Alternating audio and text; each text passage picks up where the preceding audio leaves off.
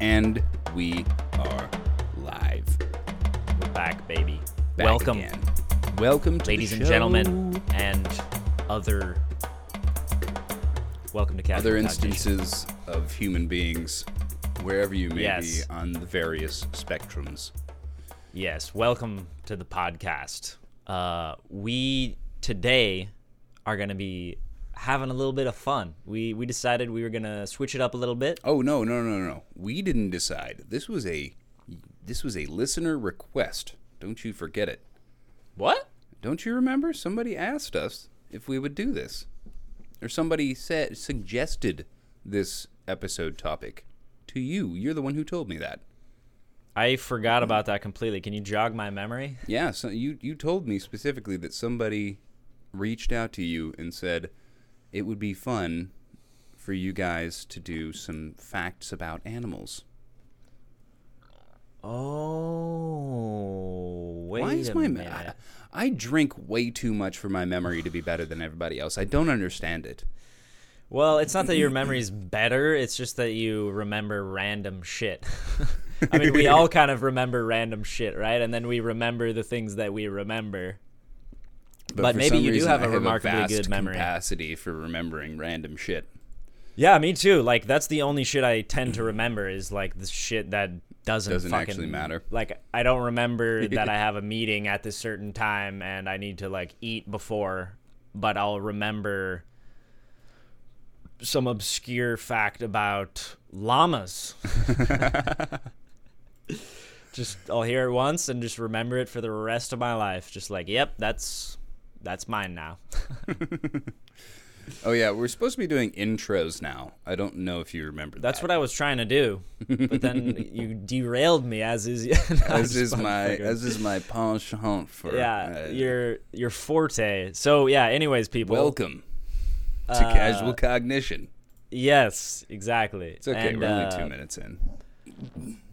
Well, I kind of did like half of the Dog. intro already. Yeah. But yeah, so we just thought it would be fun to switch it up a little bit and just give you a classic fun facts episode, right?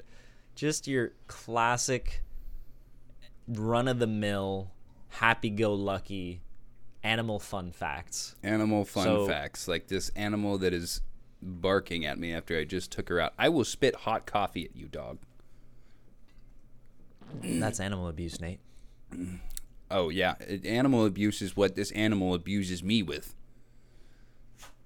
Oh, Fucking hot bitch. take. Hot take. We should be more concerned about animals abusing humans, huh? Dog bites man. With her, it's just dog annoys man constantly. Well, she is a puppy, right? I mean, she's over a year old now, so I don't know if I can fully call her a puppy anymore. So I think I officially have the right to complain to my girlfriend who adopted the dog. So, I'll give you that. Yeah. I'll allow it. I do love the dog. I'm a hopeless animal lover, and I am going to talk about some dog stuff today. Well, let's hear it, man. What do you got?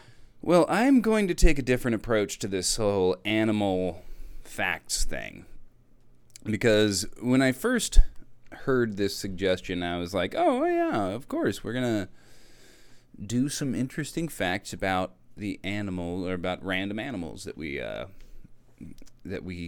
decide on. And then I thought, well, maybe it would be fun to take a little bit of an angled approach to this. Excuse me. And do a little bit of historical background on some of our favorite furry friends. So I'm going to talk about dogs, cats, and horses today. And what I found through my research on this is that sorry, folks. It's the morning. I get phlegmy in the morning. I have asthma and allergies. But yeah, we could literally do a podcast on the history of each one of these animals in full for a long time. I mean, it's so deep. So this is going to be a very surface analysis because this is fun animal facts. This is not the detailed historical analysis of the horse's impact on humankind. But yeah. Since I already mentioned dogs are one of the earliest domesticated animals, and because this is actually something that was very interesting to me, because I've known kind of the general timelines of domestication of various animals, but I did not know the sort of shall I say the vast gap between dogs and horses specifically, but also cats. Cats and horses are somewhat close together. Dogs, on the other hand, dogs were domesticated probably around between 25 to 35,000 years ago. Long before agriculture. Dogs were domesticated. We have evidence, at least, of dogs being domesticated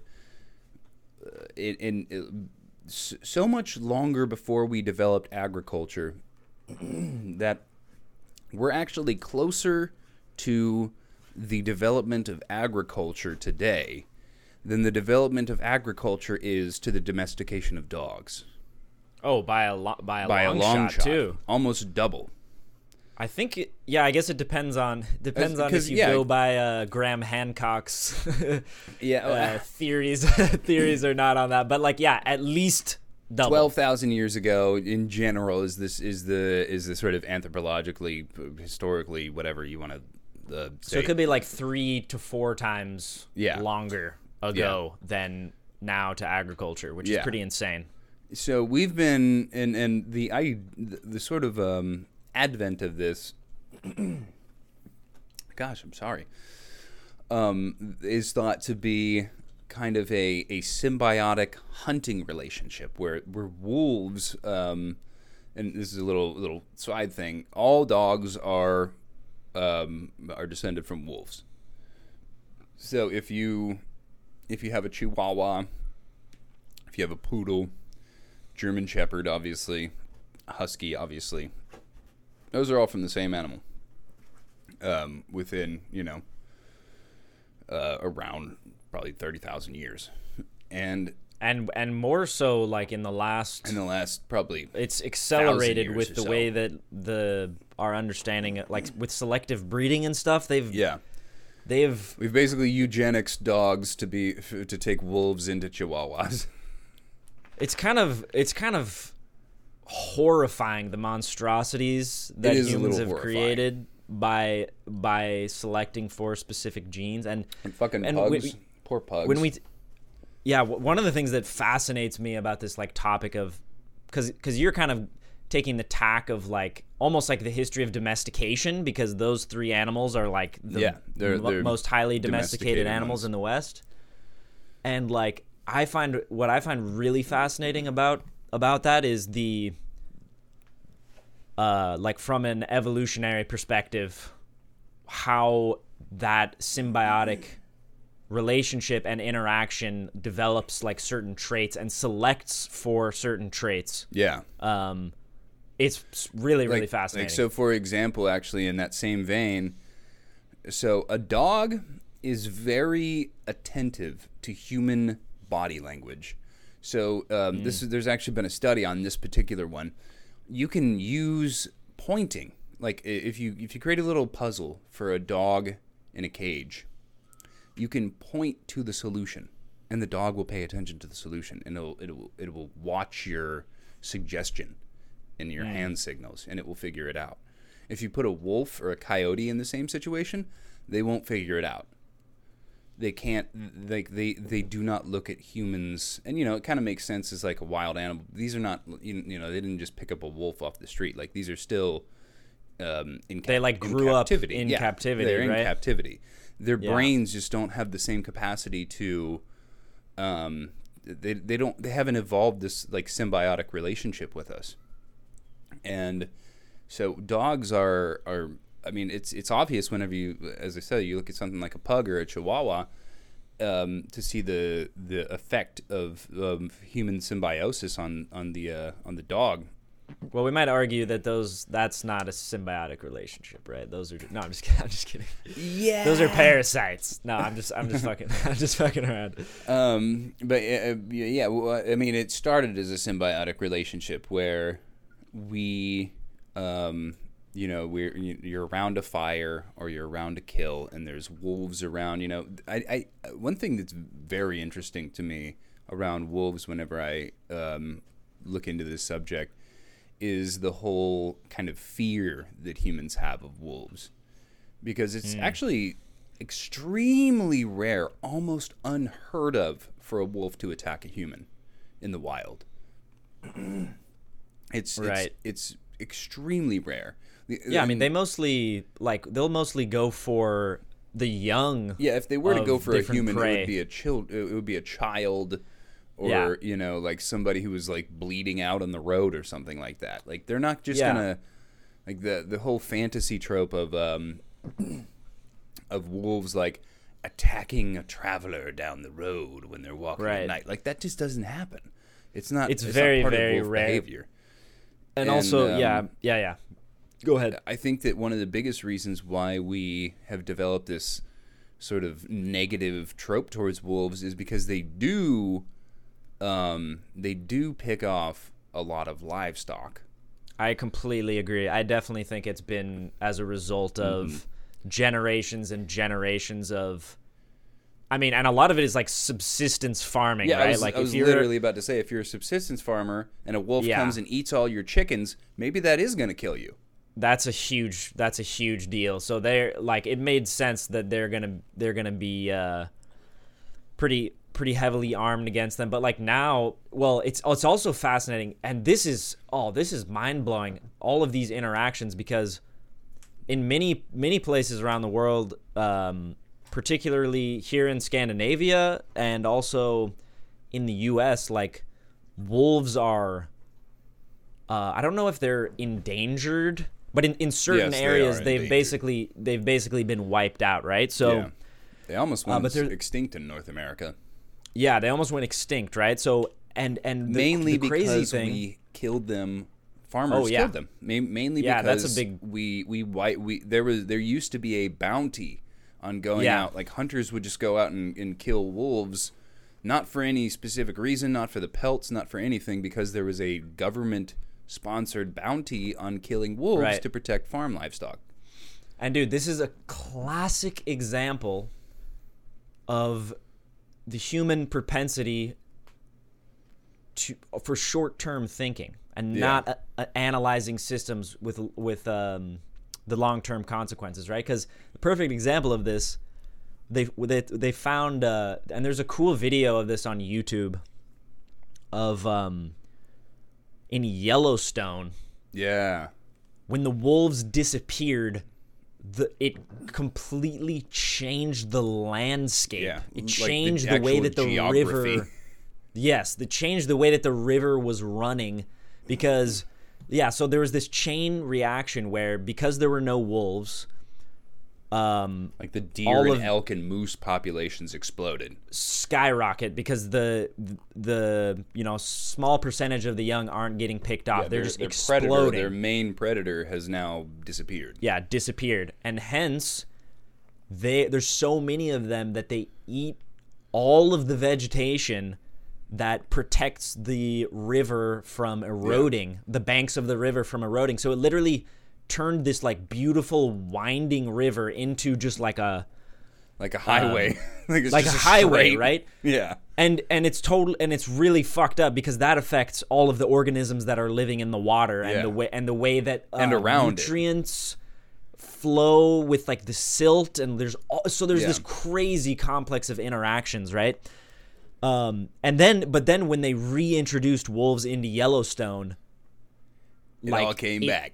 It came back, right? So we like, and this is why I really don't want us to get so fucking defeated about the issues that we're having with collapse of ecosystems and stuff like this, because like, dude, we have if we work with nature, like, we can bring this shit back, man. Yeah, it comes back defeatism quick. is not the attitude. Like, we No. got to fight against it. We got to fight for the planet.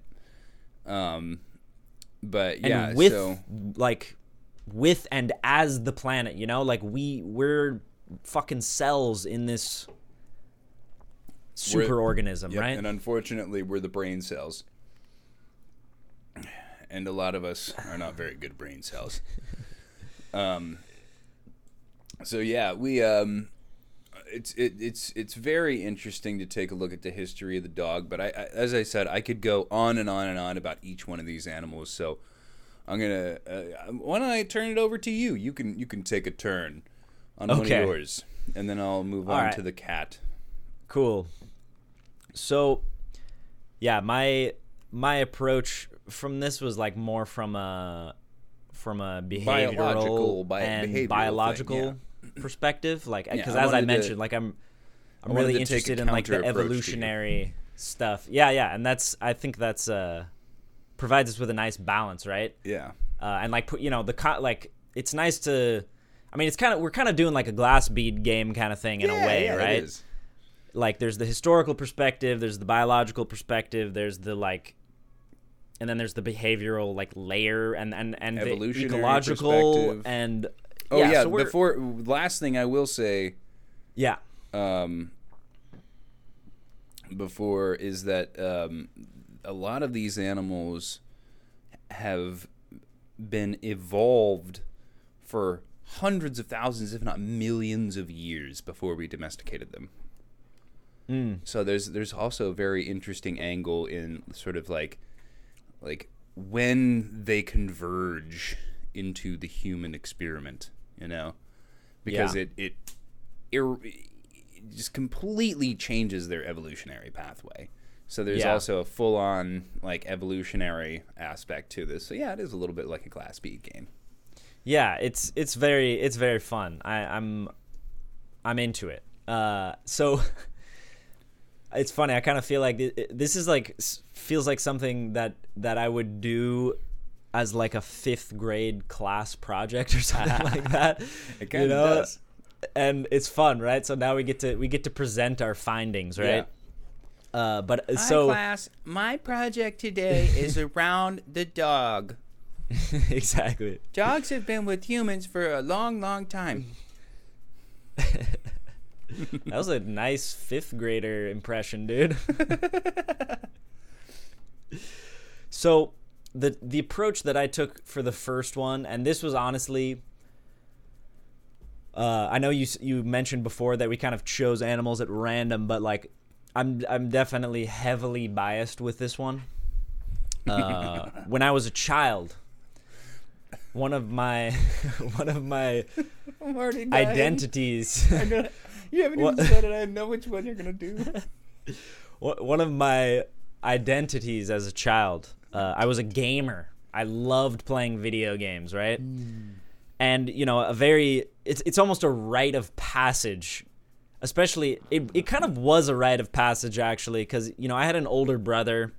He kind of like introduced me into video games. So like I played the Super Nintendo when I was a kid, and the Nintendo 64, and eventually he kind of like introduced me to I think it was like the Xbox or something, you know, with his friends. They had been playing, and I had been hearing whispers of it from above, and it was my turn to create a gamer tag, right?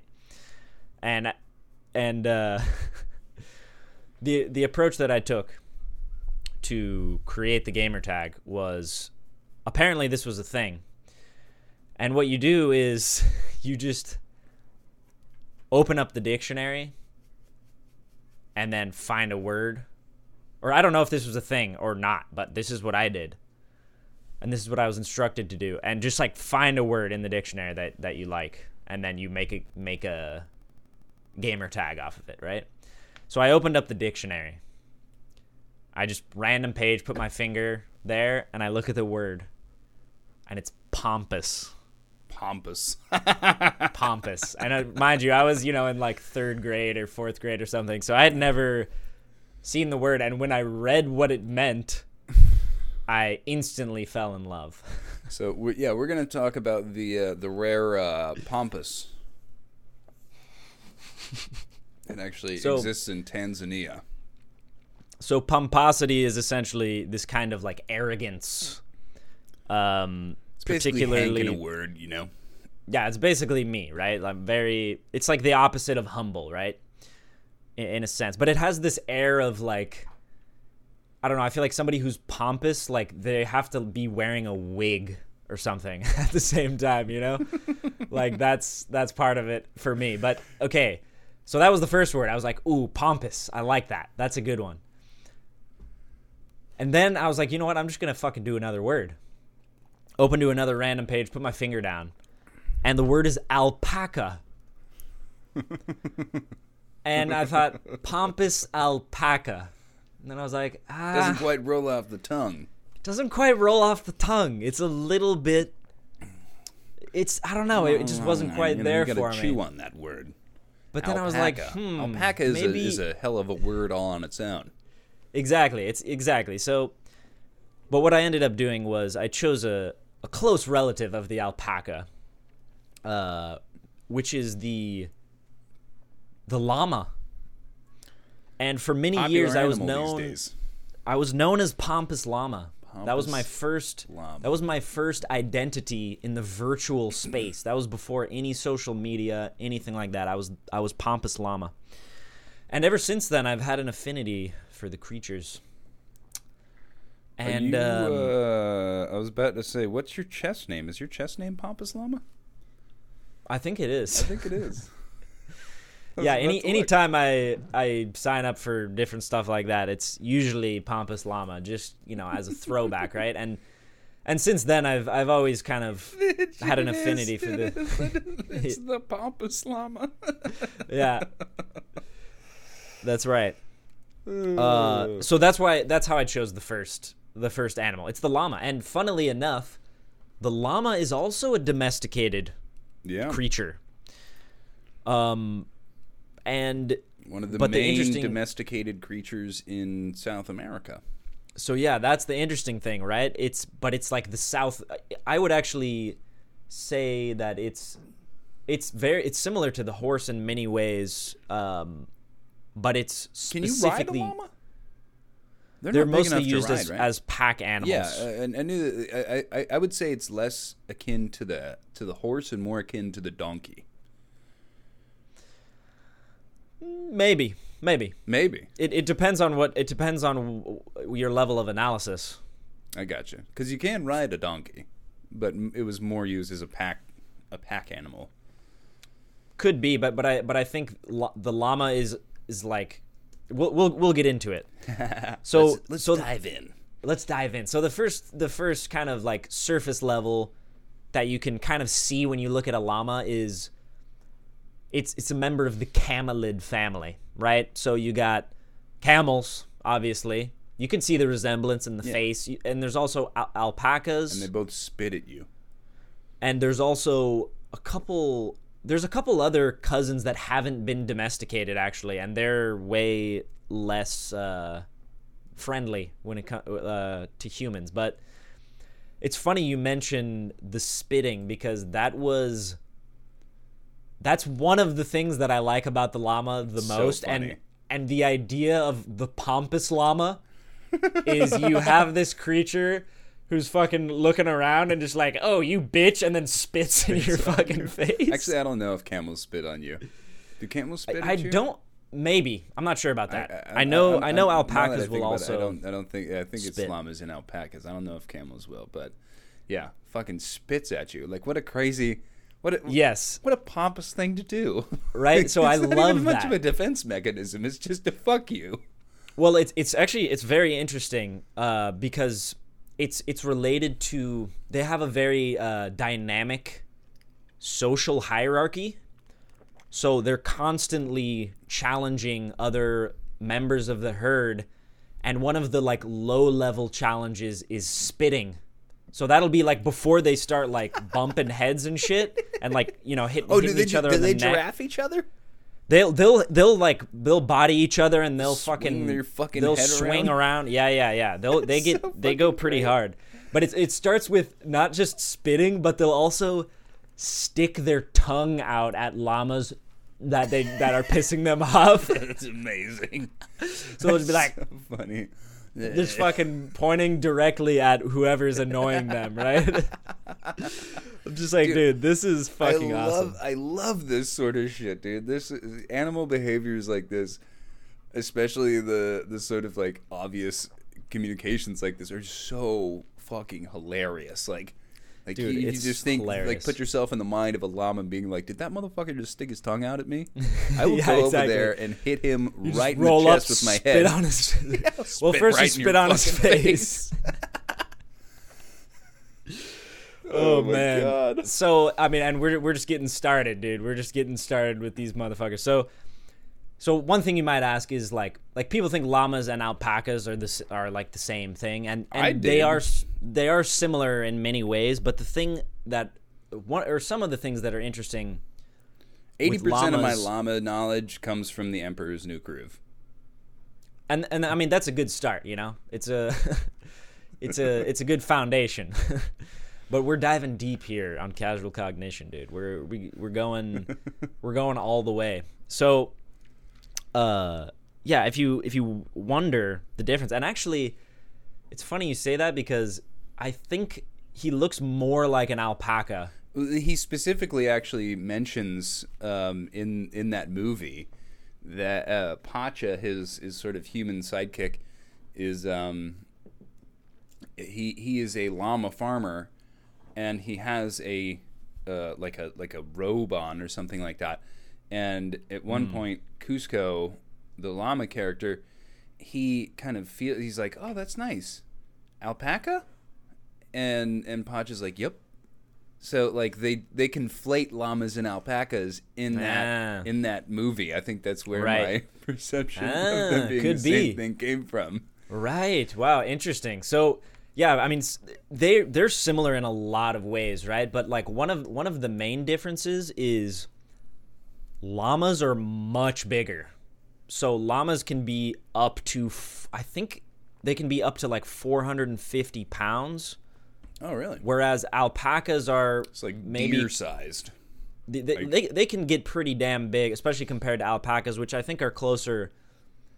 Maybe the higher end is around 250 or So this is ballpark they're more like stuff. goat-sized or something like that. Yeah, yeah. Except the proportions are they're weird because they got the taller, necks and they they're big-ass taller neck. and exactly. And so the main difference that you'll see is the size. Llamas are they're heftier, and also they look more alert because of their like banana shaped ears that stick straight up. Like they got look funny more faces.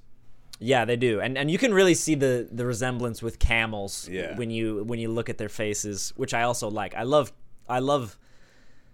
camels as well. They're so I had a camel strange. lick me in the face once at a zoo, and it made me so happy. I had a smile on my face all day. Right. Yeah, they're really cool creatures. And then I think the other thing is, and this is kind of interesting too, I think llamas have a longer history with human beings. They're fully domesticated. Mm.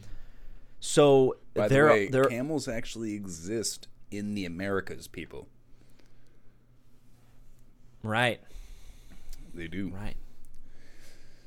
So, sorry, go on. That was just a Oh, side it's all good. fact. People, all good. A lot of people don't realize that camels do exist in the Americas. Naturally, I'm pretty sure. I don't think that they were exported here. I feel like they probably were, but I'm not sure. Well, go Either on. way. I'll look it up. Yeah.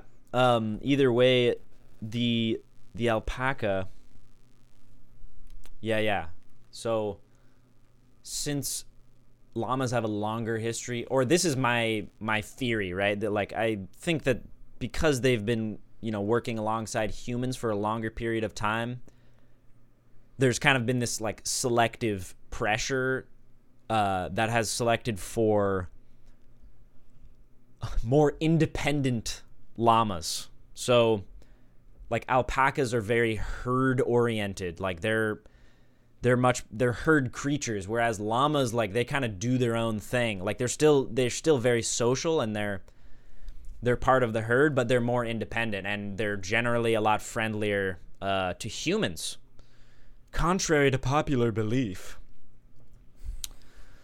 So that's kind of interesting. They were imported. Yeah, but there are Not wild export, yeah. camels that still exist today. Right, they were from those imported imports. initially, and then they escaped or got cut loose. Yep. So now there's wild camels in the southwestern United States, actually, where you and I Nice. used to live. In Oh, those cool. Deserts of Arizona down in the south. Makes sense.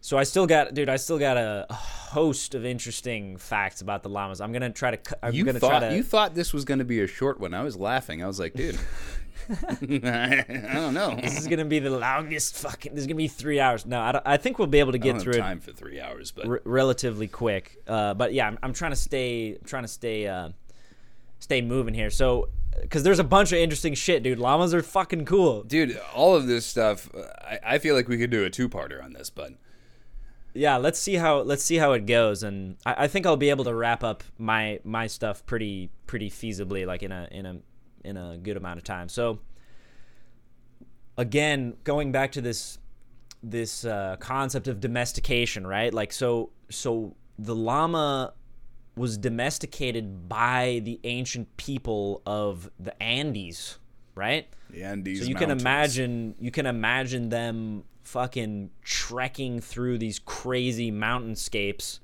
and that's one of the things that's really cool because the llama is like they're great, incredible climbers in these rocky environments, right? They've been super valuable as pack animals, and one of the things that I think is less known about the llama is it actually makes a great guard animal. So this is really interesting. I think this is also related to domestication, but they will engage in interspecies adoption. So like if you have a herd of like goats or sheep or like ducks or something and you raise them with a llama, the llama will adopt them as their herd, and because they're so much bigger, they'll like they could easily fend off a wolf. Or, yeah, I mean, those things are fucking mean. Yeah, they're donkeys and mules will do similar shit. Yeah, there's actually a video. You don't want to out there mess of with this one of mule those. fucking up a mountain lion, like shit, fucking it up. Yeah, like tossing it around, like grabbing it by the neck and fucking flinging it around. It's like oh damn, don't fuck with the hooved animals. yeah, they're mean motherfuckers. They're serious. Yeah, that's why predators. I don't think people realize that, like. That's why predators go after the weak and the young, because if you go after the adults will fuck you up. And that's the balance, right? Like that's the whole subtle evolutionary balance. Game there. Yeah. So, yeah, I thought that was very interesting. That is another interesting. thing I didn't know that. Yeah, another thing that I thought was really cool is they communicate a lot through humming. Humming. So first of all, baby llamas, I think they're called crias, they learn to recognize their mothers by the way that they hum. And so they'll be hanging out and humming, and they'll hum and like they'll make different noises if they're anxious, tired, uncomfortable, excited, curious, like. And that's funny. They're a noisy one. Yeah, they're vocal. Exactly. And I think that's part of why I resonate with llamas so much, is because I'm the same way. Like you I'm won't always shut making the fuck up. Exactly. That's why we have a fucking podcast, right? Like we're pompous, we're fucking always looking down and spitting on people, and we just don't shut the fuck up. So check this out, bro. Isn't that the point of a podcast? That's the point. I mean, let's be real. But dude, you got to hear this. You got to fucking hear this. In addition to humming, llamas make a unique gargling noise called an orgle. An orgle? When they're mating. Okay? The llama mating call is a gargle. It's not even a mating call. It's while they're mating, they'll make a gurgling noise called an orgle. That's like them moaning in pleasure. Yeah, while they're moaning, they're just like, oh. And it's called, people, one more time, it's called an orgle. An orgasm orgle. That then- is fucking hilarious. Not only that, female Where did you llamas. find these facts, buddy? I think I found I some. don't even want to look on the website you were looking at. I took a couple different sources. I didn't want to just like take all the shit from one source. I think this might have been Smithsonian article or something like that. I'm not Oh, sure. sure. But Smithsonian Triple sure. X. Bro, if you keep interrupting, it's so fun. I love this fucking banter, but we're never gonna get through this if we keep. Even it's I don't know. We'll just keep going, man. Power through, We're power not in through. we're not in a rush though, because this is so fun. I'm really I love not in a this. rush. I don't have a super busy morning this morning. I don't know Okay. what you have to do. So like, No, I'm chilling, dude. yeah, I'm so totally I totally don't chilling. have to be in a rush. Like, Okay, good. specifically picked this day because I knew I've been working my ass off all fucking week. Yeah. So if somebody wants me to get out there, they can wait. Okay, awesome. Okay, then we're chilling. We're chilling. So last thing about the noises, which I love, is female llamas will make clicking noises. So I don't know what those mean, but I can just imagine the lady llamas just like, like, hey, you know, like, I just, The lady I have a llamas clicking. active imagination, I guess. Oh my god. Jesus Christ. Oh man, Hank, I think you might have developed a llama fetish. A little bit. Research on this episode. I have to say, I'm quite enamored with them. Here's more. So, the llama, they have an amazing attribute. Their poop is almost odorless. So back in the Really? day, it was used in the Andes. It was used as fuel. Like fire starter. Used as Yeah. fuel, and also obviously they use it as manure. But the funny thing, I love this, little things like Manure this, just- being fertilizer, people. yeah, fertilizer. Dude, this got me. These are the little things that fucking get me. Llama farmers refer to the poop as llama beans. Llama beans. So I can just imagine, like, So they have like the pellet poop, like an elk. yes, exactly. Okay, so not only that, couple more things here. Almost done with the llamas. One more fact, like one of the main reasons why they're, let's say farmed these days is they have really amazing. Their wool has really amazing properties. So Better than sheep's wool. yeah, so the wool is like soft, really soft and lightweight, but it's also warm at the same time. So they'll use like the undercoat to make clothing, and then they'll use the outer coat to make like carpets and more kind of like abrasive. Insulation, stuff like that. Yeah. So basically, they're just all around amazing creatures. And Can you eat them? Do they make good eating? I don't think I'm sure they're. you can eat them, but you know what I mean. It's probably similar to like a horse thing, where Or it's a kind of sheep. like a last resort. Yeah, like you don't eat Where- as much mutton as you do pig. Yeah, like you wouldn't want to eat your homie that's like helping you carry shit around and like guarding the herd and stuff. Yeah, it's right? more like, valuable as as for all the other things it gives you rather than the meat. Yeah. Jesus, sorry, I'm fucking. I got a little pain going on this morning. But yeah. But one thing that would be cool, like, because that's pretty much what I got for the llama. But it's very interesting. Like, I think it would be cool to throw the hot potato over to you, and you can enlighten us a bit on horses, because that may be there is a better. kind of similar thing going on there, right? I think I've definitely got the most written down here about the horse. Horses are probably my favorite animal. I love my dogs. Love my cats. But horses have always held a special magic to me. Oh, excuse me. My earliest memory is on the back of a horse, riding on the back of a horse. Whoa. Whenever I was probably 4 or 5 years old, horse named Shiloh. And I have raised many a horse with my mother. I get the pleasure whenever I go and visit her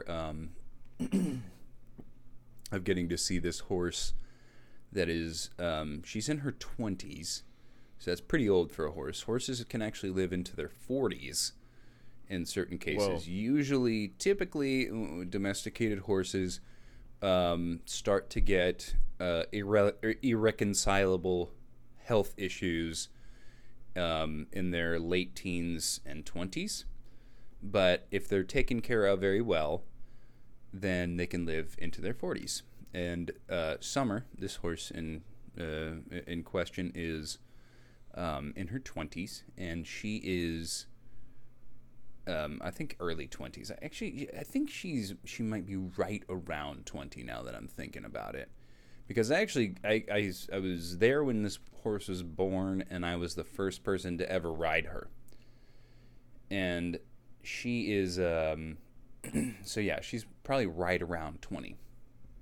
And she's still doing great, very spry, and she is a very special horse. Very expensive whenever my mom bought her many years ago, because my mom kind of bought her as a dressage horse.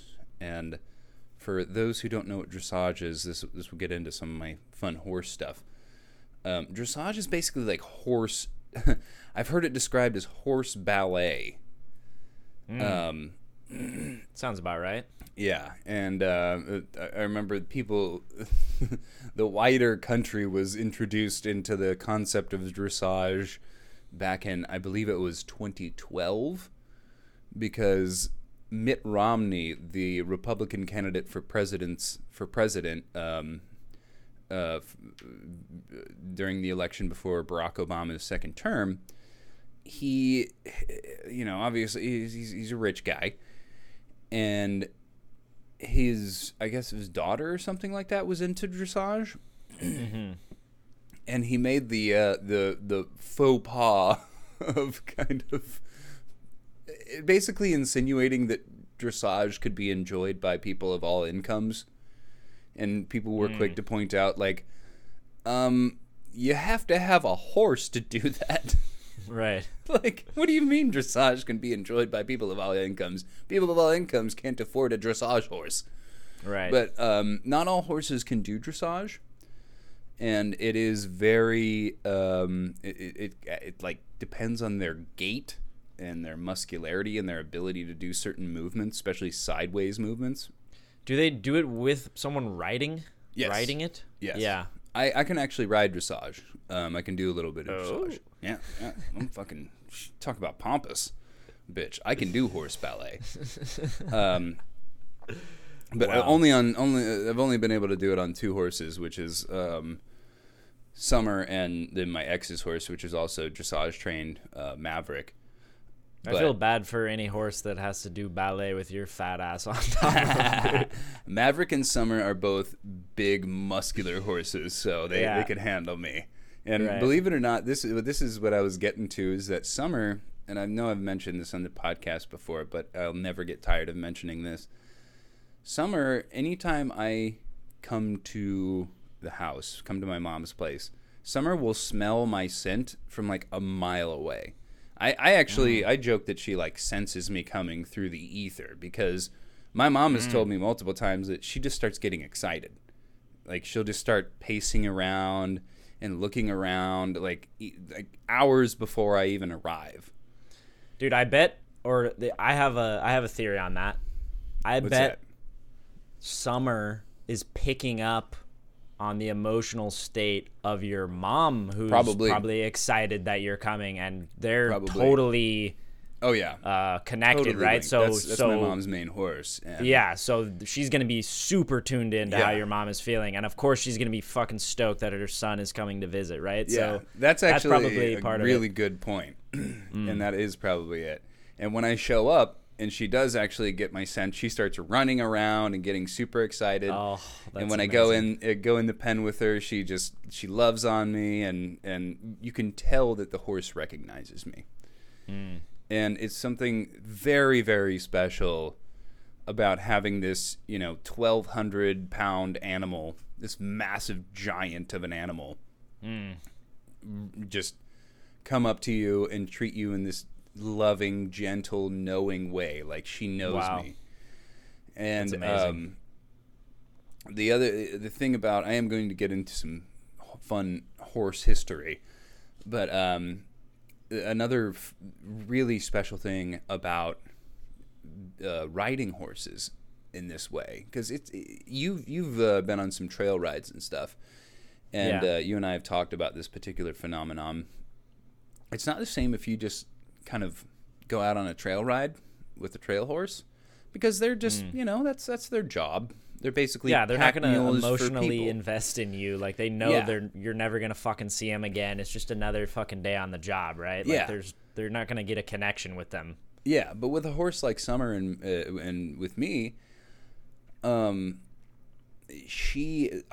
only people who are allowed to ride Summer are my mom and I, because it's you kind of have to be a little delicate with her, and you also she can be very dangerous for a beginner to ride, because she'll just buck you off. Yeah. Like she gets excited. She's full of personality, and if she starts getting excited, she might just fucking say, "I'm done with you. I want to go run." Yeah. and I know how to get her under control if she does that.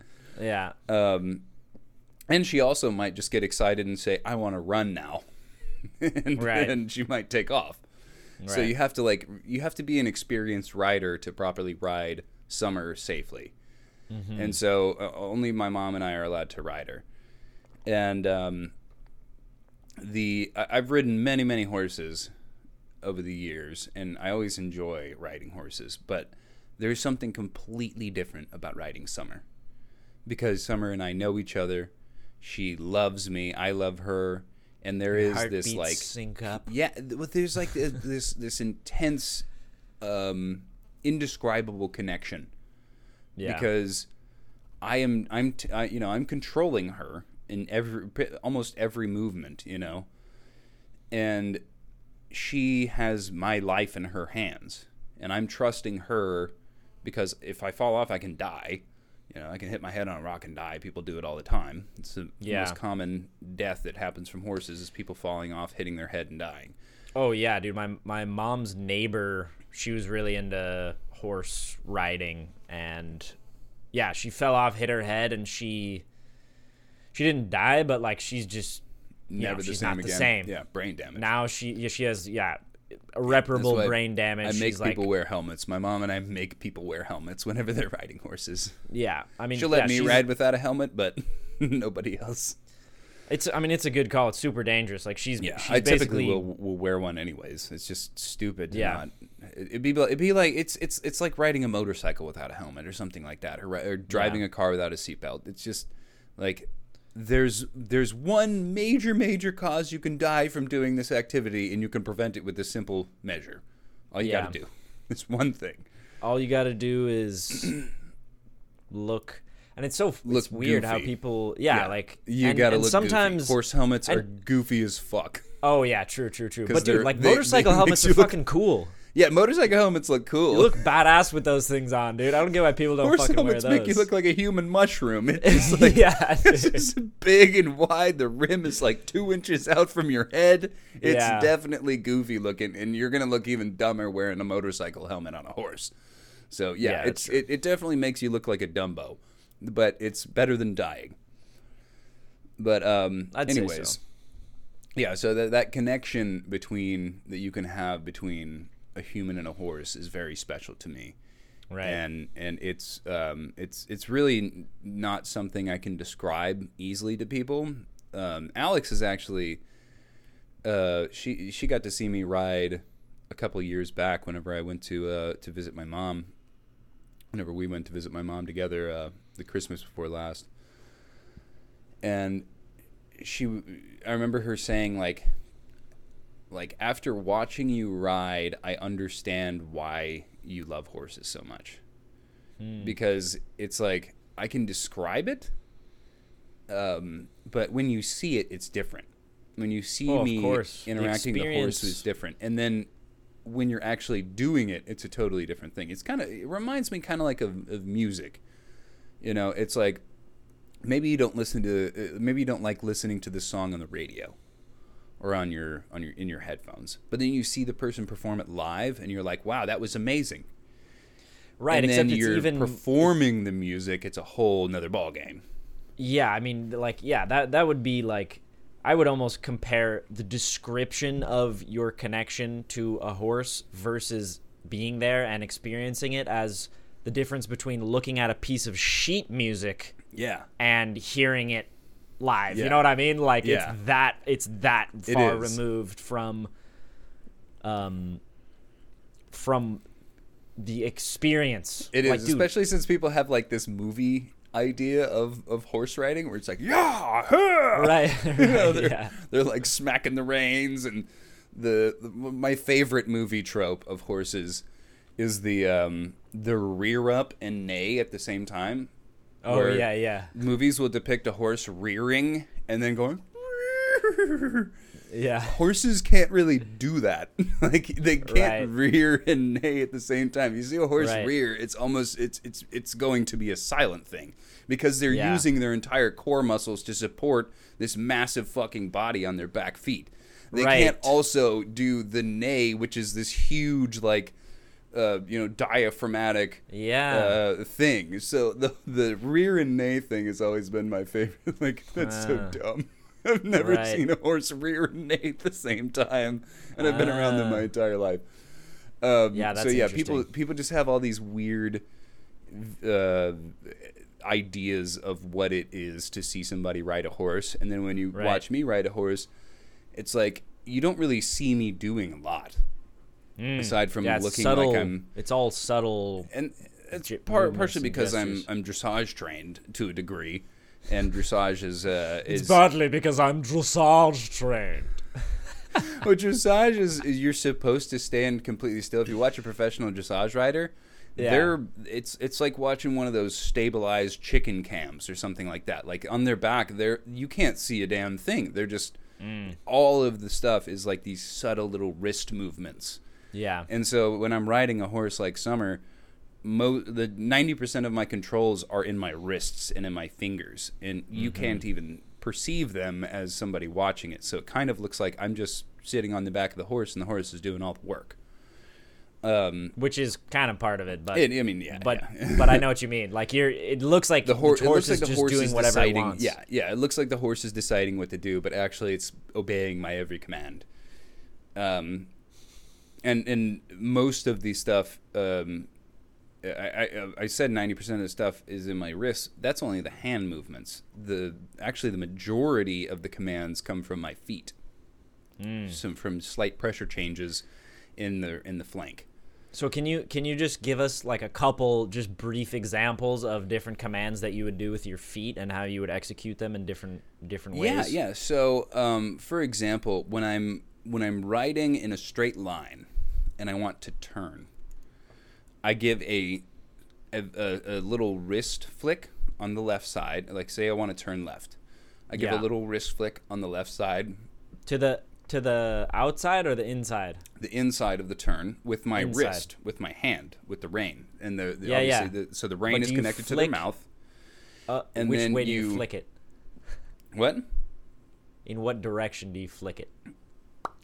Down. So down. I'm holding my wrists kind of like that, with the palms down to the and then you just give a little flick. Just a little turn of the wrist. Very very subtle, and with it depends on the horse, but with a horse like Summer, you use what's called a hard bit. rather than a soft bit, because soft bits are designed to not really, like, for horses that really need a good tugging and it's not going to hurt them. Hard bits are designed to be used in a lot more subtle movements. So you give soft bits to beginner riders and stubborn horses who have very strong mouths. Right. To a horse like Summer, she's got a sensitive mouth, and I'm an experienced rider. She's an experienced horse, so I use a hard bit, and so I only have to do little movements with the reins for her to know exactly what I want to do. And then, so I'm turning left, I give a little wrist flick with my left hand, and then actually I put a little pressure with my right leg. So with your leg, you actually use the outside of the turn. So if I want to turn left, I use the right leg. If I want to turn right, you use the left leg. Super interesting, because you can actually get, there's like a physics thing that's going on there where they can kind of turning the head. Yeah. And it's very interesting. But it's like opposing the centripetal force or some shit like that. Yeah, like the sort of with your leg. Yeah, your leg is taking the sort of vertex of the angle you're trying to turn at. Yeah. Wow, that's super cool. So, but are there like, do you like, if you like flick your foot like out, or like, or do you have like all like subtle shit where you like, oh, I did a double heel click, so like she knows to like neigh and rear. Yeah, so there's something that's very interesting called collecting, where if you it's kind of hard to describe the motion, but if you basically you pull the rein in a certain way, mostly on one side but also slightly to the other side, and then you and that if you pull both reins at the same time, that indicates a stop. But you don't pull it with constant tension. You flick with sort of like oscillating tension. Mm-hmm. And then you put pressure with both legs. And putting pressure with both legs indicates go. And then pulling on both reins indicates stop. So if you put pressure with both legs, and different horses have different commands, so this isn't going to be a universal thing. Right. But then you flick with the reins, they do what's called collecting. And this is the first step in what's called passage, which is and people will recognize this. That's the gait that's kind of like a march, kind of like a prancy walk that horses do. But collecting is a normal thing in normal kind of intermediate riding.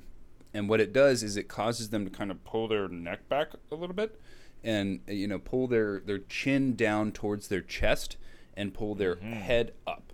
And what collecting does is it prevents them from getting too, like, you call it giving them their head too much. Yeah, you get that if they're kind collected, of extension forward, right? Yeah, you have a lot more control with the bit.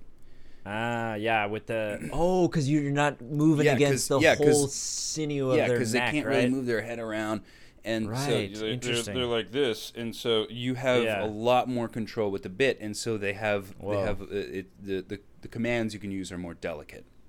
Whoa, that's very interesting. Interesting stuff, huh? Yeah, yeah. Y'all didn't know that I was a horseman like this, huh?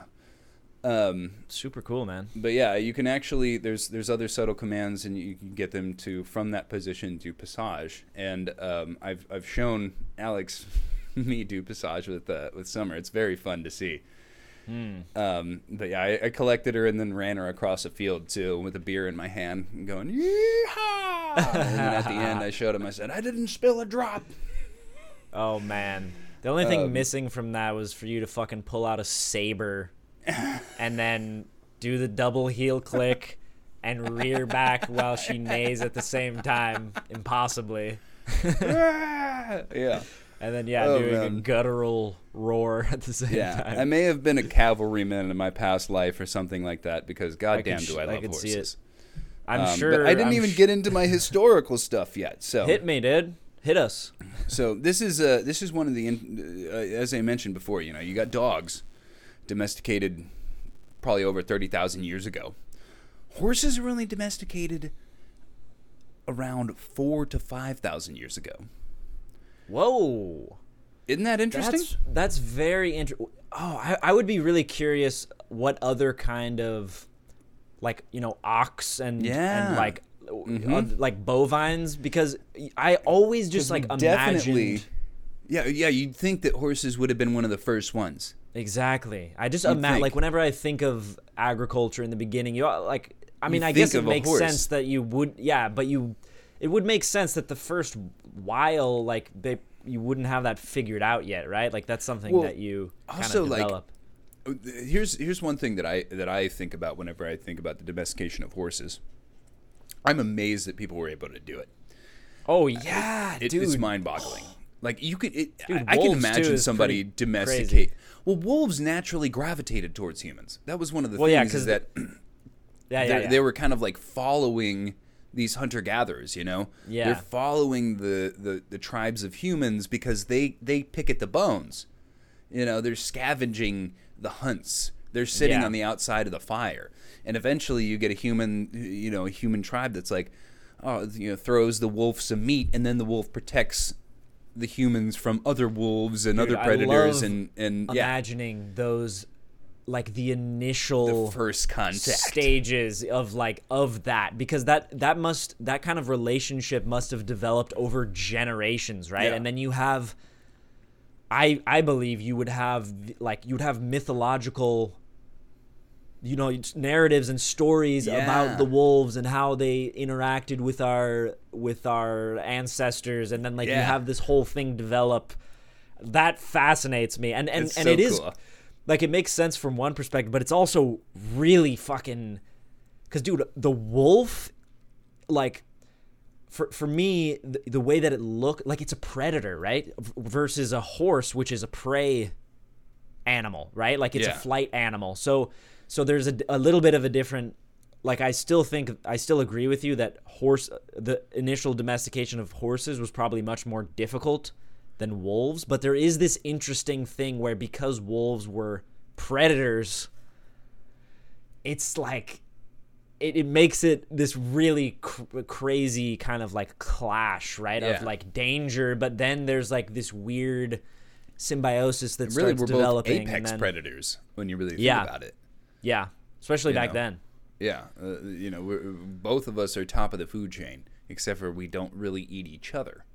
Right. Humans have never really hunted wolves. Wolves have never really hunted humans. So we only hunted them when we became stupid and got our Victorian, Darwinian fucking nonsense. Yeah. Fucking Descartes. Goddamn Descartes. It's a combination of different thinkers, right? Like, I'll never he's one of the fucking most famous, most lauded philosophers ever. I'll never forgive him for his attitude towards animals as automata. Oh, right. But yeah, so horses were. If you have ever been around a wild horse, first of all, they just run away almost immediately. Yeah, I mean, it would be very, very difficult to even get near a wild horse. Riding a wild horse is an exercise in madness. I mean, this is, you got to think, this is before saddles and bridles and all these different like control methods. You just hang on for dear life. Yeah, just grab onto the mane and just fucking go as they're trying to buck you off and shit. Until they get tired, basically. Like, or what? And most people listening to this, and I think you as well, have never had a horse try and buck them off. It is hard to stay on a horse that is bucking. A domesticated horse, when you have a saddle and a bridle. I can't imagine jumping on the back of a wild horse with nothing and trying to buck you off and shit. Like, that is mind-boggling to me. And I know the Native Americans did this. Like, it's very well documented that they would domesticate horses in this sort of fashion. Like, they jump onto a fucking wild horse. I don't understand how it happened. And by the way, that actually gets me into another one of my interesting historical facts. So there was actually horse ancestors in North America, and they went extinct. Was that during the mass extinction of all the what were they called? When was that? Was that like during the last ice age or? So yeah, it was probably many millions of years ago. Oh, millions of years ago. What? Yeah, because these horse ancestors are not what we would what we would consider to be horses nowadays. These are like four-toed. We would honestly, if we saw one, we'd probably consider it to be more akin to a dog than a horse. I wonder. So the I'm earliest very curious horse about this time ancestors we period. know about are four-toed. And as we know, horses when did they only roam have the one planet? toe. This is around 50 million years ago. 50 million years ago. Yes. Okay. Holy So these hell. are the earliest horse ancestors I know. 55 million years. And we have evidence of these sorts of things being in North America until I think 20 million years ago. And as I said, they had four toes. So this is another very interesting thing about the horse. The horse is a one-toed creature. So they have that hoof that we think of. That's actually a fingernail. So Yeah. if this is fascinating to me. A little anatomy here. So if you think about your arm, you look at a horse. You think that horse has a backward knee, right? Yeah. That backward knee that you're thinking about, that is their wrist. Oh yeah, yeah. So their Right. wrist in this is obviously in context of our anatomy. So if you think of that backward knee thing, that's the wrist. Yeah. Above that is their forearm or their their shin, their lower Yeah. leg. And then their knee is actually up where we would consider them to have hips. Right. And then they have that's their another elbow? joint. So they have the same anatomy as us. It's just elongated. Right, and it's just one fucking toe It's one stump at the big end of the toe. wrist Yeah. instead of a hand. Yeah, so their hand is what we would look at as their shin. And their finger is their hoof down at the bottom, and the nail is the hoof part. Yeah. So that's why they seem to have a backwards leg anatomy compared to us. That's very interesting. And one of the unique things about equine anatomy like this is that pretty much all of their muscle is up in the knee and hip area. Yeah. All that stuff down in what we would consider either their shin or their forearm or whatever, around this seemingly backwards joint. It's all like tendons and it's ligaments, almost right? all tendons and ligaments. There's very little muscle mass down there. Obviously, there's there's musculature and nerves and stuff, but there's very It's little like muscle fascia mass. and it's like connective tissue, Yeah, basically. it's mostly connective tissue, and it gives them this sort of spring-like anatomy that's very efficient. So, and horses in particular are one of the most like bang for your buck, like size to efficiency, like one of the highest ratios. Oh, right. Yeah. And part of it is because of that one toe, because the whole of their energy that they use to come down in each step, it It just drives through that one fucking one spot. And Wow. there's actually the number I heard was a 40% energy makeup. So 40% of the energy that is put into each step is made up through this spring-like anatomy. So they're just conserving all this energy. So horses are not only fast, they're not as fast as something like an antelope or something like that, or some other springy animals. But they're huge, first of all. I mean, you look at something like an antelope. There's very, very small compared to a horse. Horses are well over 1,000 pounds. They're like elk. They're huge. Yeah. And yet they're very efficient. They have incredible endurance. They can just jog for miles and miles and miles. So they have this incredible weight to endurance ratio amongst the animal kingdom. Yeah. And that was one of the reasons why we domesticated them. Because, as I was saying earlier, it's kind of hard to ride a fucking alpaca. You can't really ride one. You can't really ride a goat. Even donkeys. You can put a light person on a donkey. Yeah. But it's not ideal, though. It's not ideal to ride a donkey. You can also ride a horse and use it as a pack animal at the same time, and you can do it for miles and miles. Yeah, so this is something that's really, really interesting. Is if we go back and make the connection to the llama, like and kind of the evolutionary pressure to develop certain traits, like. The horse is a grassland. Yeah. It's like wide open plains, right? There's no verticality, or there's little verticality compared to a mountainous animal like a goat or an alpaca. Yeah, and like as many people traveling west during the westward expansion in the US found out the hard way, horses are not great for like mountain passes and shit. It depends on the breed, but yeah, in general, especially compared to something like a goat. Yeah, or a llama.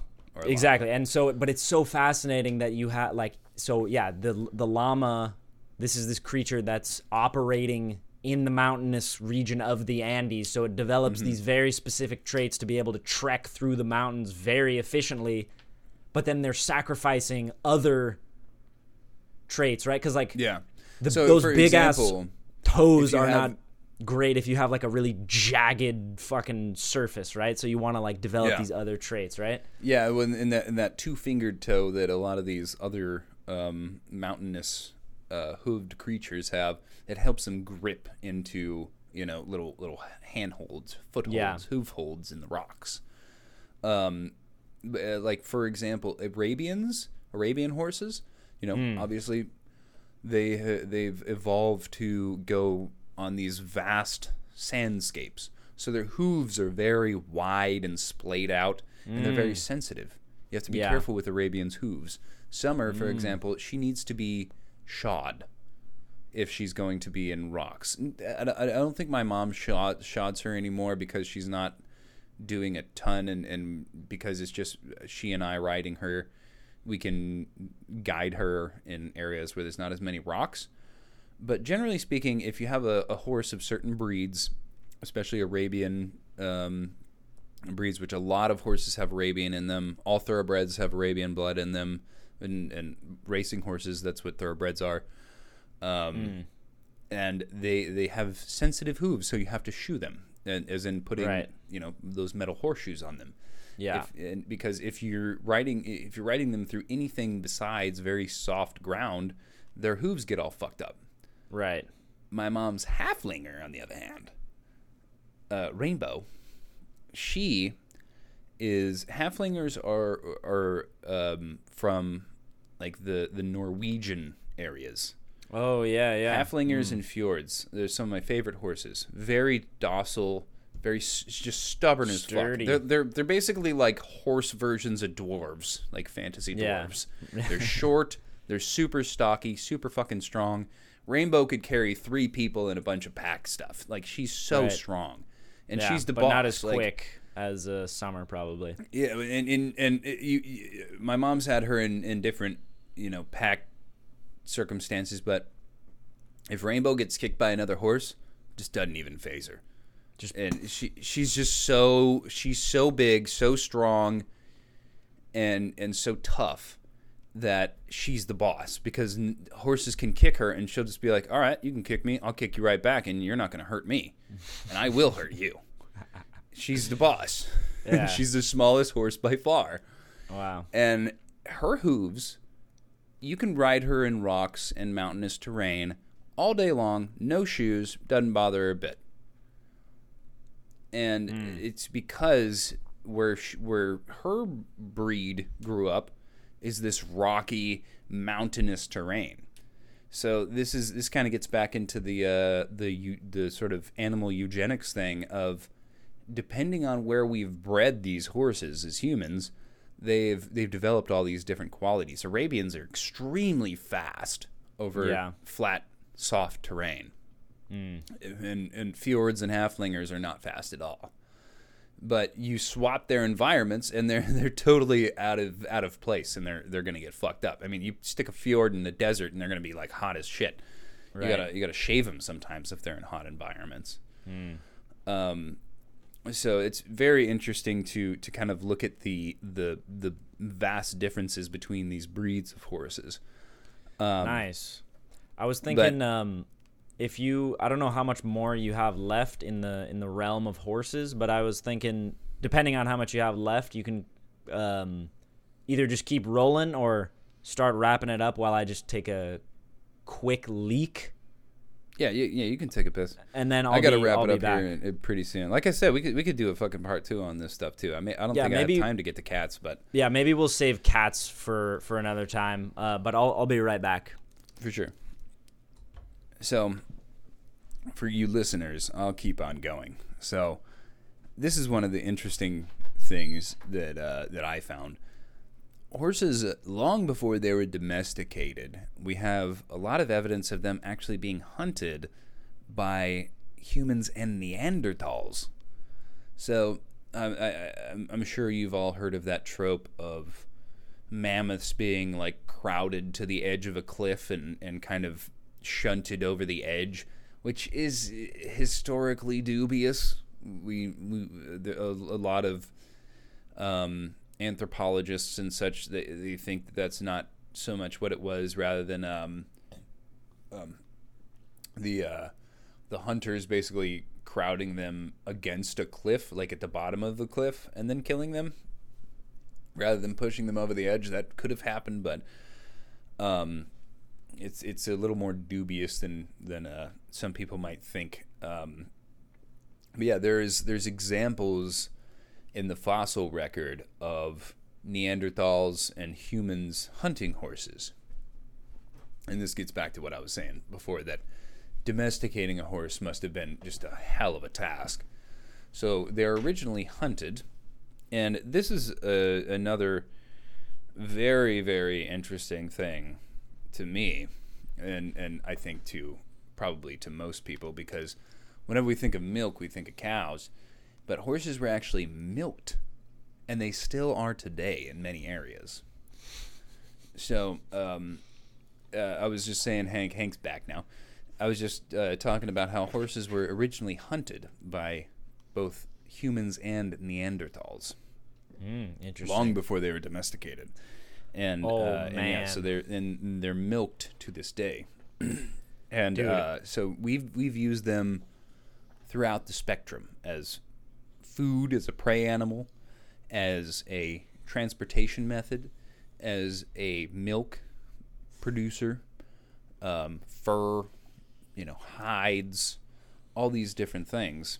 And what were you about to say? You sounded excited. I was just going to say that there's fascinating the relationship between the Mongolians and horses. That was what I was gonna mainly wrap up with was kind of our relationship to horses with war. Yeah, as like a military technology. Wow. Yeah, dude, because it's probably the most powerful military technology from the time they were domesticated to about 100 years ago. I mean, they only lost their military dominance in World War I. Before that, cavalry was still the preeminent military technology. Right. Yeah, I guess it depends on exactly what you're. I mean, definitely in open combat, right? Maybe not for like a siege or something, but I mean, they would be involved regardless as a part of any. Even during army. sieges, because this is the interesting part that people don't realize with horses in warfare, and my recent foray into World War I even opened my eyes to it, because I knew this was a thing, but I didn't realize just how much of a thing. They were used to transport everything, so all of your logistics is based around warfare. Even in a siege, how are you going to get all those catapults and all that fucking all the stone and stuff? You're going to transport it with horses. That's a great point. So regardless of what sort of military endeavor you're involved in, if it's before 1915, you're using horses Right. in almost every step of the way. And those artillery pieces in World War II, they were put in place with horses. And if you look at like casualty numbers, it's very interesting to see just how many millions of horses died during that war. Millions of horses? Yes. Because I mean, they were just blasted by artillery and shit. Yeah. I mean, that's your logistical arm. If you slaughter all their horses, they're fucked. Oh man, that's crazy. So there is a ton of horses involved in World War One, and this is one of my favorite facts about World War One. When you can actually look up pictures of this. In 1914, when specifically when the French were going off to war, you can actually see pictures of French cavalrymen in like Napoleonic garb. And obviously it's in black and white, but they're wearing like crimson, like bright red pants, blue uniforms, all this frogging and shit, and with these big plumed hats. Like it's Napoleonic cavalry going off to fight against, and 3-4 years later, you've got tanks, artillery, planes, trench warfare, barbed wire, and these motherfuckers just a few years earlier were riding off to war with basically muskets and horses. Yeah, what we would think of as like Civil War, French Revolution, Napoleonic War type shit. It's funny because both of the examples that we've brought up were both courtesy of Dan Carlin. Shout out to Dan Carlin for being Dan Carlin. A fucking legendary historian, especially when it comes to military history. Like he's unrivaled. He actually specifically tries to mention over and over again that he's not a historian. He's an entertainer, but I've read some stuff that from historians that say, just remember that Dan Carlin is an entertainer doing history stuff, not a historian doing entertaining stuff. But he does an incredible amount of research and puts a ton of effort into his stuff. So it's like, it's the vast majority of it is historically accurate. He just puts his own little flavor on it, and it's great. And I mean, dude, like that's fantastic. To me, that's why I didn't like history growing up, because it was just dull. It was just completely devoid of any experiential flavor, personality, nothing. It bring you there. It was just Dan Carlin brings you there. That's exactly the thing. So, like, to me, he's to me, he's a fucking historian, and he's worth listening to. Maybe these other fucking people with their books and their fucking dry ass. Well, actually, I mean, that's important he too. said that it was in April, and it was actually in May. Yeah, exactly. Like shit like that. It's just, I mean, I get it. It's important to have people doing that, but for me, like for the layperson who's actually interested in learning something and being engaged in a story, someone like that is way more valuable. Yeah, and I think particularly he does focus a lot on the military aspect of this different stuff, which I find fascinating. Anyone who wants to learn more about specifically, I mentioned with the Mongols and the way that they used horses, that he has a series, The Wrath of the Khans, where that's a part of it. And I haven't listened to that one yet. I was thinking about making that one my next one. I haven't listened to Wrath of the Khans yet. Oh no. My! I've listened to a few of his series, but I haven't done Wrath of the Khans. Dude, that was my favorite one. That is my favorite. It's my favorite one so far has cool. been the last one I listened to, which is Blueprint for Armageddon. It was fucking. I mean it. Yeah, he's incredible. It was a little heavy. I mean, yeah, it's one of those things, and a lot of these. I mean, same thing with the Mongols and the Romans. Like, if you listen to the history of this kind of stuff, especially like you said, when Dan Carlin is a little more focused on the militaristic aspect because he's more interested in that. It is going to be heavy, but holy shit! Like listening to the numbers alone. Oh God, it's crazy. Of World War One, and obviously the numbers are bigger in World War Two, but it was more because of the technology and sort of like civilian bombing. Yeah. but just the horror of warfare in World the War horror, One. It's man. it's hard to listen to. But Yeah. getting back to fun animal facts. Yeah, right. do you think we have time to do one more? I think so. So let me wrap up horses real quick here. Okay. So the last big thing about horses that I wanted to mention is that I mean I've already kind of hinted at it, but in warfare obviously it's a big deal. You know, as I said, they've been kind of the preeminent military technology from probably 4,000 to 5,000 BC up until 1914. And, you know, there's that to me alone is fucking mind-boggling. So that's half of our history as a civilized, as we would call it, as an agricultural species. 6,000 plus years of preeminence as a transportation and military technology. But when the transportation part is also very interesting too. Civilian transportation, because before trains, it was the main way people got around was with horses. Especially in the chariots. In the States, in Europe, obviously there was a lot of camels in Arabia, but there was also a lot of horses. Oh yeah, like anytime you're doing long distance travel. Yeah, for sure. that's what I'm not necessarily talking about like urban travel. I'm talking like going from town to town. Yeah, right. You know, traveling. Yeah. It was horses, donkeys, oxen in some areas. But horses were the preeminent mode because of that endurance that I was talking about before, that endurance to size and strength ratio. Yeah. And this is some interesting stuff. So in the United States, you can actually see this in some areas still, and I'm sure that you can see it all over Europe. But I just happen to have experienced this in the United States. There's actually a lot of towns that were built, like New Orleans, before there were automobiles. So some of the streets are still not designed for cars. They're designed for horses. Whoa. And there's a lot of places in Europe like that where the streets are very thin because you didn't need to fucking drive a four-wheeled car down. You were riding horses and carts down that street.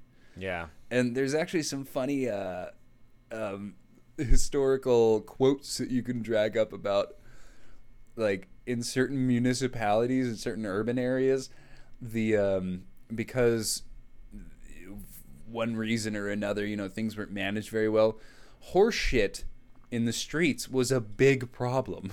A much bigger problem than people would think. And in some places, the horse shit would just, like, literally, like the street would be made out of horse shit because it's just piled up.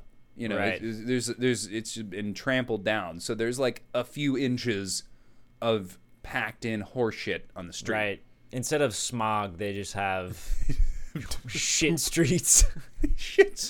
Designated shitting streets. Wow, that's hilarious. Oh my god. Yeah. Yeah. So I can imagine people like complaining about traffic back then. Be like, "Can you fucking believe this, man? Fucking whatever. The main street traffic in the was French Quarter is fucking 3 inches thick." Like 3 inches thick. The traffic was so bad today, I had horse shit right on my face. It was ass to nose. Instead of bumper to bumper. Yeah. Oh man, yeah. So horses have, I think overall, I think that horses have contributed to human history more than any other animal. That is my hot take. Oh, okay. So this is cool because we're gonna segue into something where you could almost say the opposite, because it is a creature so alien to our everyday lives that, like, most people never, I mean, everyone knows what this creature is, and people, if you come into contact with one or if you hear about it, you're surely going to be fascinated by it, because it is just like, it's literally the stuff of Lovecraftian horrors, right? Like Talking about a Redditor, right? exactly. I'm talking about a Redditor. No, I'm talking Or about maybe a 4chaner. the octopus. Okay. I love that you brought up Lovecraft, by the way. The tentacles. Yeah, of love Cthulhu, the right? tentacles. Yeah, exactly. So, okay, dude. First of all, I have to just take a moment, and this is a bit shameful that I have to admit something. I've been using the incorrect pluralization You've been trying of to use octopus. the word octopi, Yeah. which is incorrect. It's actually just... Go on, sorry. Really stealing my offended. thunder here, bud. I'm offended. Really, really stealing my thunder here. Well, yeah, dare you. you said it. Like, I just assumed that it would be, because the other puss things that were, maybe like platypus, for example. Puss thing. It's if you about just pluralize puss? the platypus, or actually, The cactus. I'm not sure about this. The cactus, yeah, that's a good example. The cactus, because you and I grew up in Arizona. This is probably where you got this perception from, because I know it's where I Exactly. got my perception from. Exactly. Cactus, So the cacti. cactus is cacti, and I think what it is that if we go into like the etymology,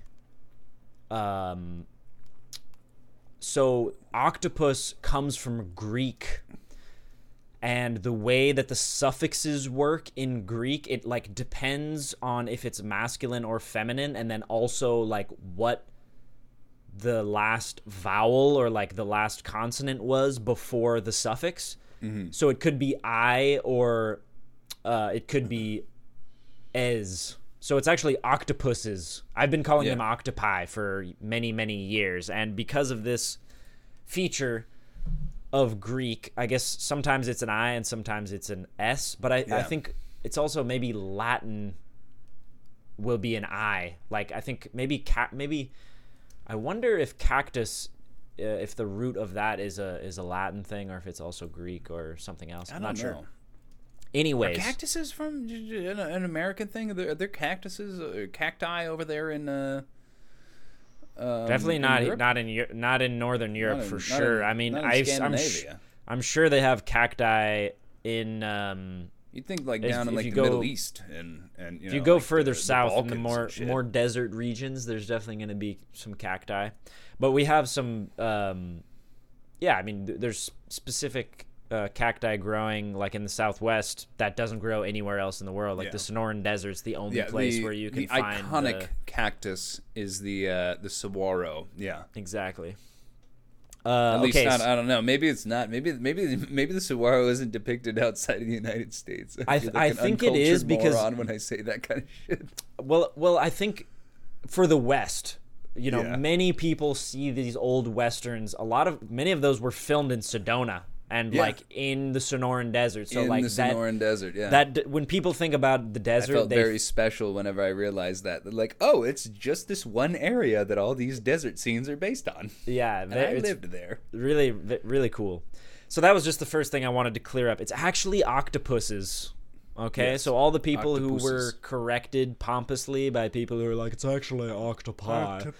Which I don't think I ever did, but I just called them octopi. You can pompously hit back and say, Exactly, actually, exactly.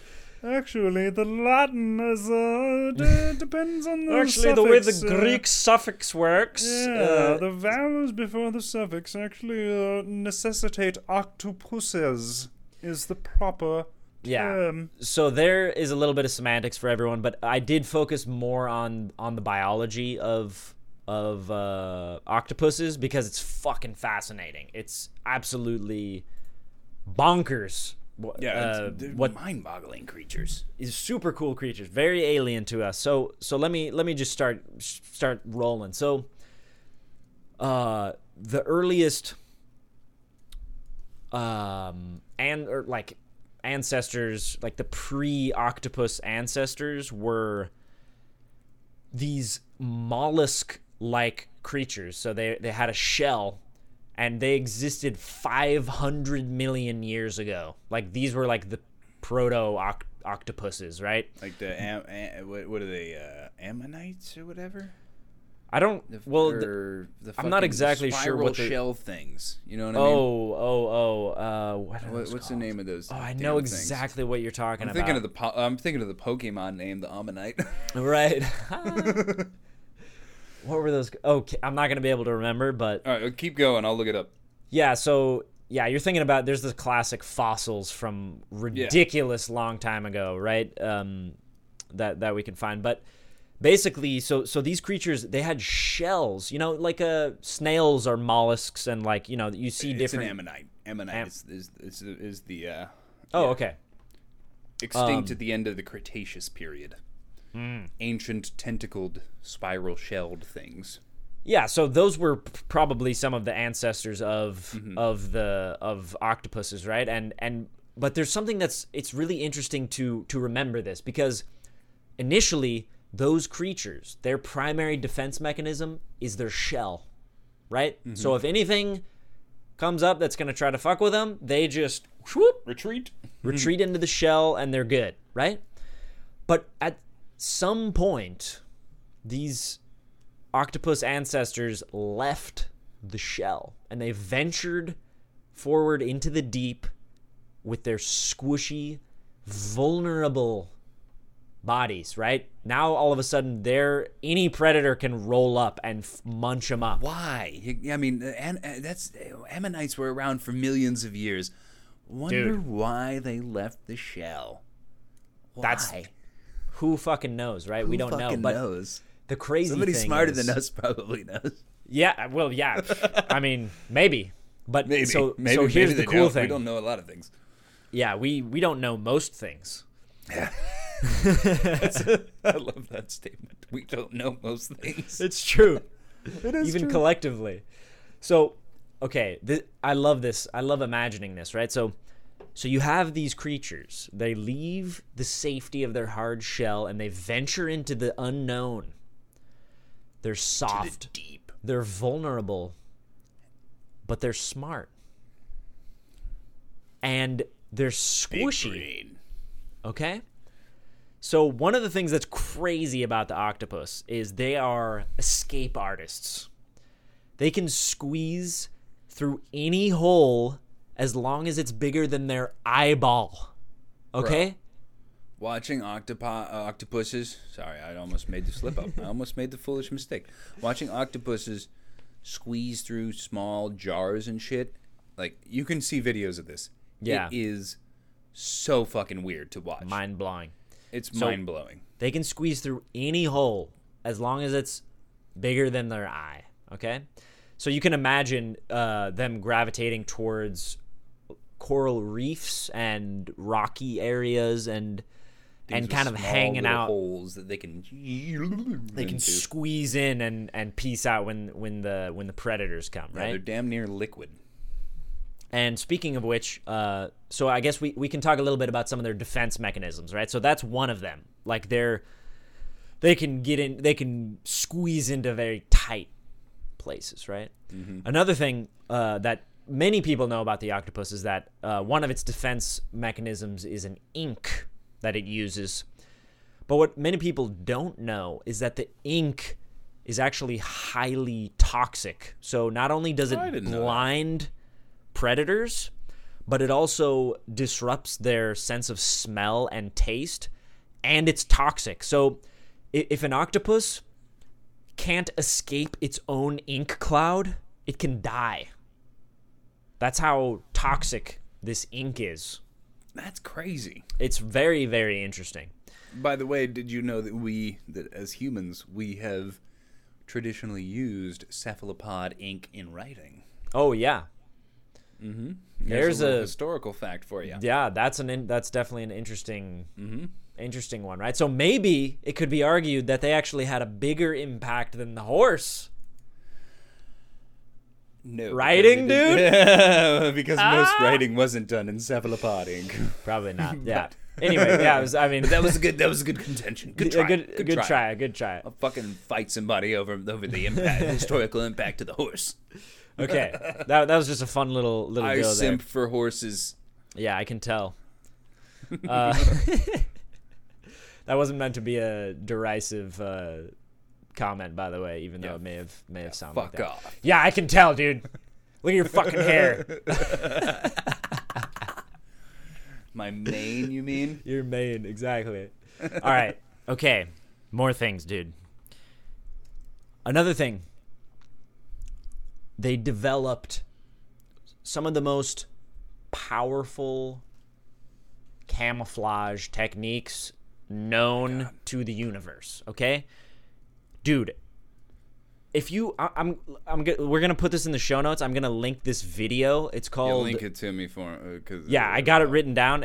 It's called The Insane Biology of the Octopus, and there's a specific clip that I want people to look at. It's a long video.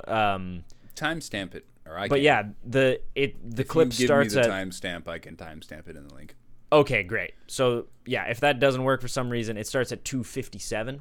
It should work, but I can make the link nice. Like start so at just to 2:57, see the breadth and depth of their camouflage ability, it is absolutely mind blowing. So they're fucking masters of disguise. Okay, they have 3 layers of skin containing, like, one of them contains these pigment sacs with like black, red, and yellow pigment that they use these muscles to like stretch the sacs and to it makes the color visible on their skin, so they can change the color of their skin by kind of inflating, in some sense, those pigment sacs, right?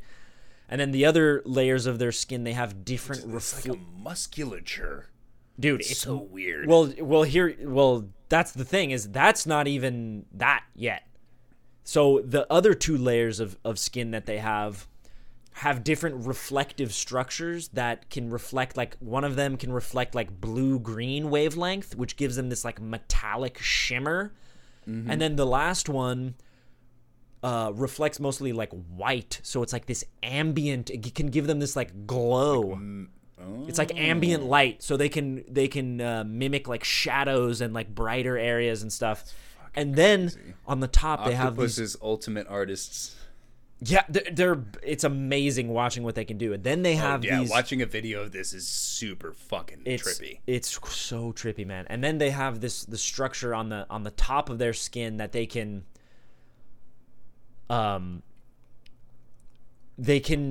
raise or lower, so they can change the texture of their skin with these different structures. So that's like kind of what you were mentioning before. That's one of the craziest ones I've seen, to like mimic the structure of like a coral reef. Exactly. Like, their skin becomes like pointed and shit. It's like, what yes, the fuck? Or they can have like totally raised areas, and then they can create all kinds of different it's like structures. spiked ridges. Like, it literally looks like a rock. So here's the crazy thing, dude. The connection here. Okay, this blew my fucking mind. So 2/3 of the neurons in an octopus are in its fucking tentacles. Okay, so most of Really? its cognition is embedded in its tentacles, which can, first of all, they move independently. They can think independently. They can smell, they can taste, and they can feel, right? So this crazy thing is happening where each tentacle separately, but also they're all connected, obviously, but also they can work independently. They'll feel if it's going to activate the camo. Oh, this is insane, dude. They'll feel the different, like, each tentacle will be feeling the surface that it's on and then mimic that with the different textures. And then the central brain, or it's not even really a central brain, but like the brain is watching The hub. and deciding like where it's gonna go, and that's kind of, and the colors and stuff, like it's looking at that, and then the tentacles are like getting the texture and the. So Imagine being able to taste and smell through your hands. yeah, Imagine being able to and pick think. up a sandwich and taste the sandwich when you picked it up, and then at the same time you're picking up a sandwich and tasting it as you're picking it up, you're also like holding your other hand over like a braille document and being able to read it. Yeah. like all at once. Dude, yeah, that's a great kind of analogy. Yeah. So that to me was really fucking cool. 2/3 of the neurons are in the tentacles. Okay. That's mind blowing. So it's just a completely different like biological structure, right? Here's a couple more things that are really cool. First of all, they have 3 hearts. I love this. They have 3 hearts. Like it's so alien, dude. 3 hearts. One of them, I love this fact too. I love this. One of the hearts specifically supplies blood to the organs of the octopus, and that heart, it stops beating when they swim. So they get tired from swimming, and that's why they prefer crawling.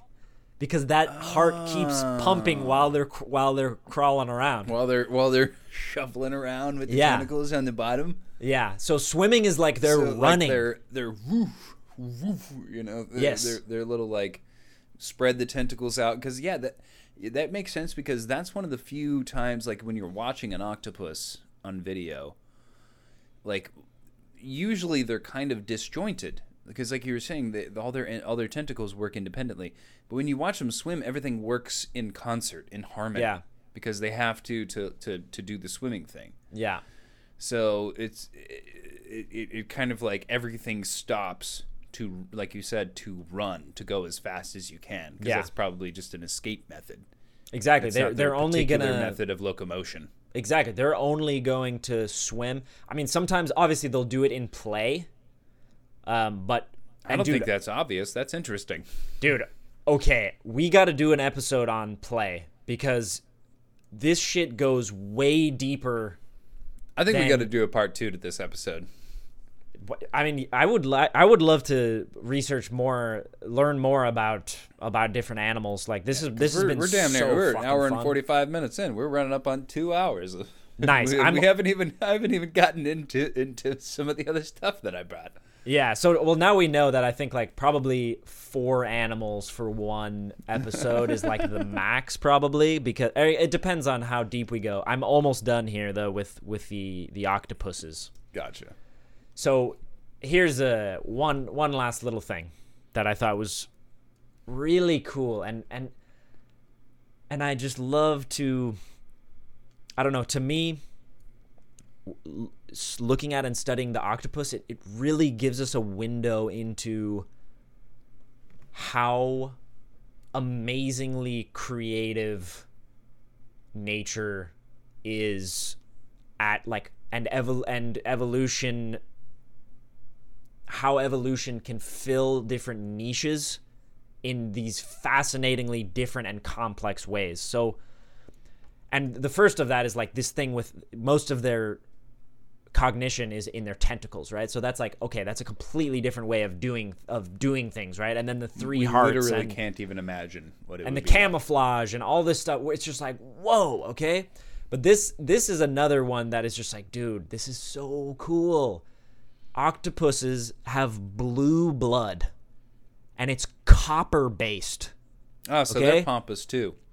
Fucking blue bloods. So, dude, like, this blows my mind. So our blood is iron based, right? We have the hemoglobin, and there's this copper based, which makes it blue. And it's like, why is it blue, right?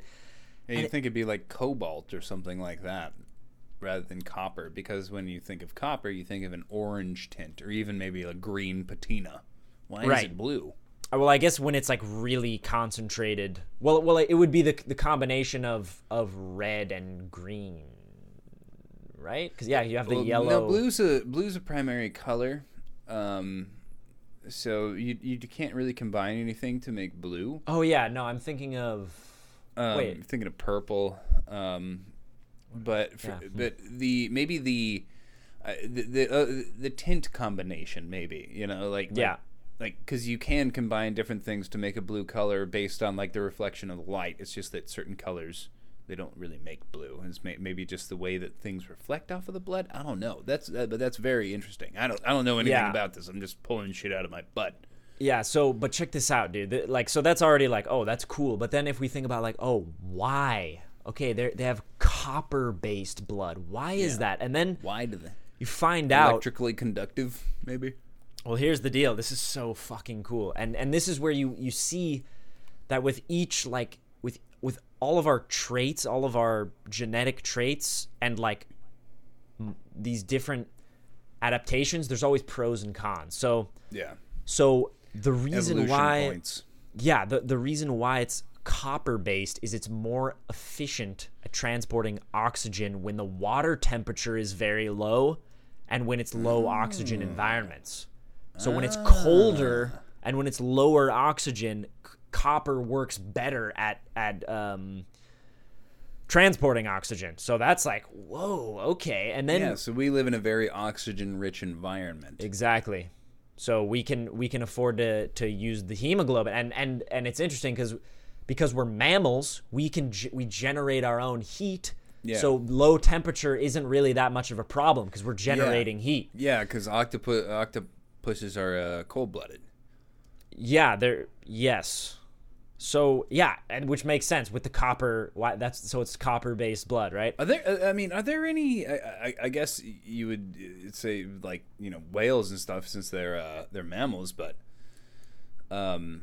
besides the oceanic mammals, are there any warm-blooded oceanic creatures? Like, are any fish or sharks or anything like that warm-blooded? I think warm-blooded like that. That's mammals basically. I think that's basically I don't think maybe there's a any few other ones. Yeah, I don't think there's any non-mammalian oceanic creatures that are warm-blooded. That's an interesting question. Yeah, Let us do know. not know. Hit us up on Twitter or something if you know the answer to this. That would be fucking awesome. So, okay, but then here's the trade-off, right? So, okay, you get better oxygen transport at low temperatures and low oxygen levels, right? But it makes them really sensitive to changes in acidity. Okay, so if the pH balance of the water, if the pH of the water goes too low, then they can't circulate oxygen. As in too basic? Let me think about that. Is acidity, high pH is high acid, right? Low pH is high base. I thought it was the other way around. Let's just double check. You want to double check real quick? Yeah, I'll double check. So you go on. I'll double check. Yeah, so so this is a little bit alarming. I believe that low pH is more acidic, which is an issue because there is this kind of climate change induced ocean acidification that is occurring.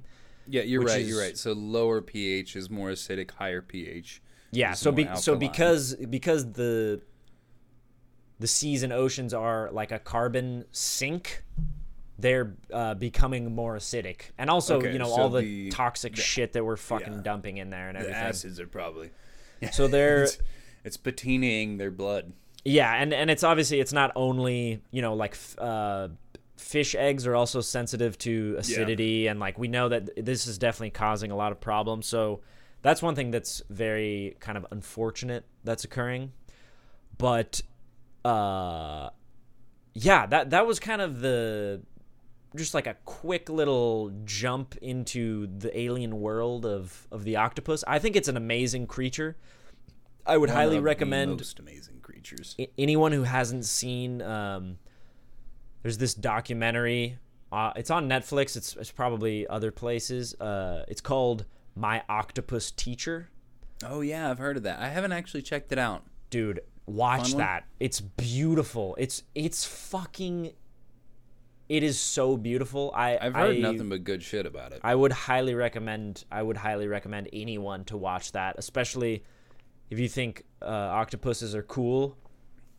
It's amazing. It's beautiful. If you don't really think octopuses are cool, then what the fuck is wrong with you? Or actually, maybe I should ask, what are you into? Because what you're into must be really cool if you don't think an octopus is cool. Jesus Christ, what kind of fascinating things are you into to be bored by an octopus? I think the only people who are bored by, I mean, it's very fair to be bored by us, but like to be bored by an octopus, you have to be like, you just have to be a boring person. In my opinion. They're fascinating. In my opinion, you'd have to be a boring person to be bored by us. Just a little hot take. Just one more pompous comment for all of you lovely listeners. We fucking love you so much. We're so stoked to have you along with us on this ride, on this journey.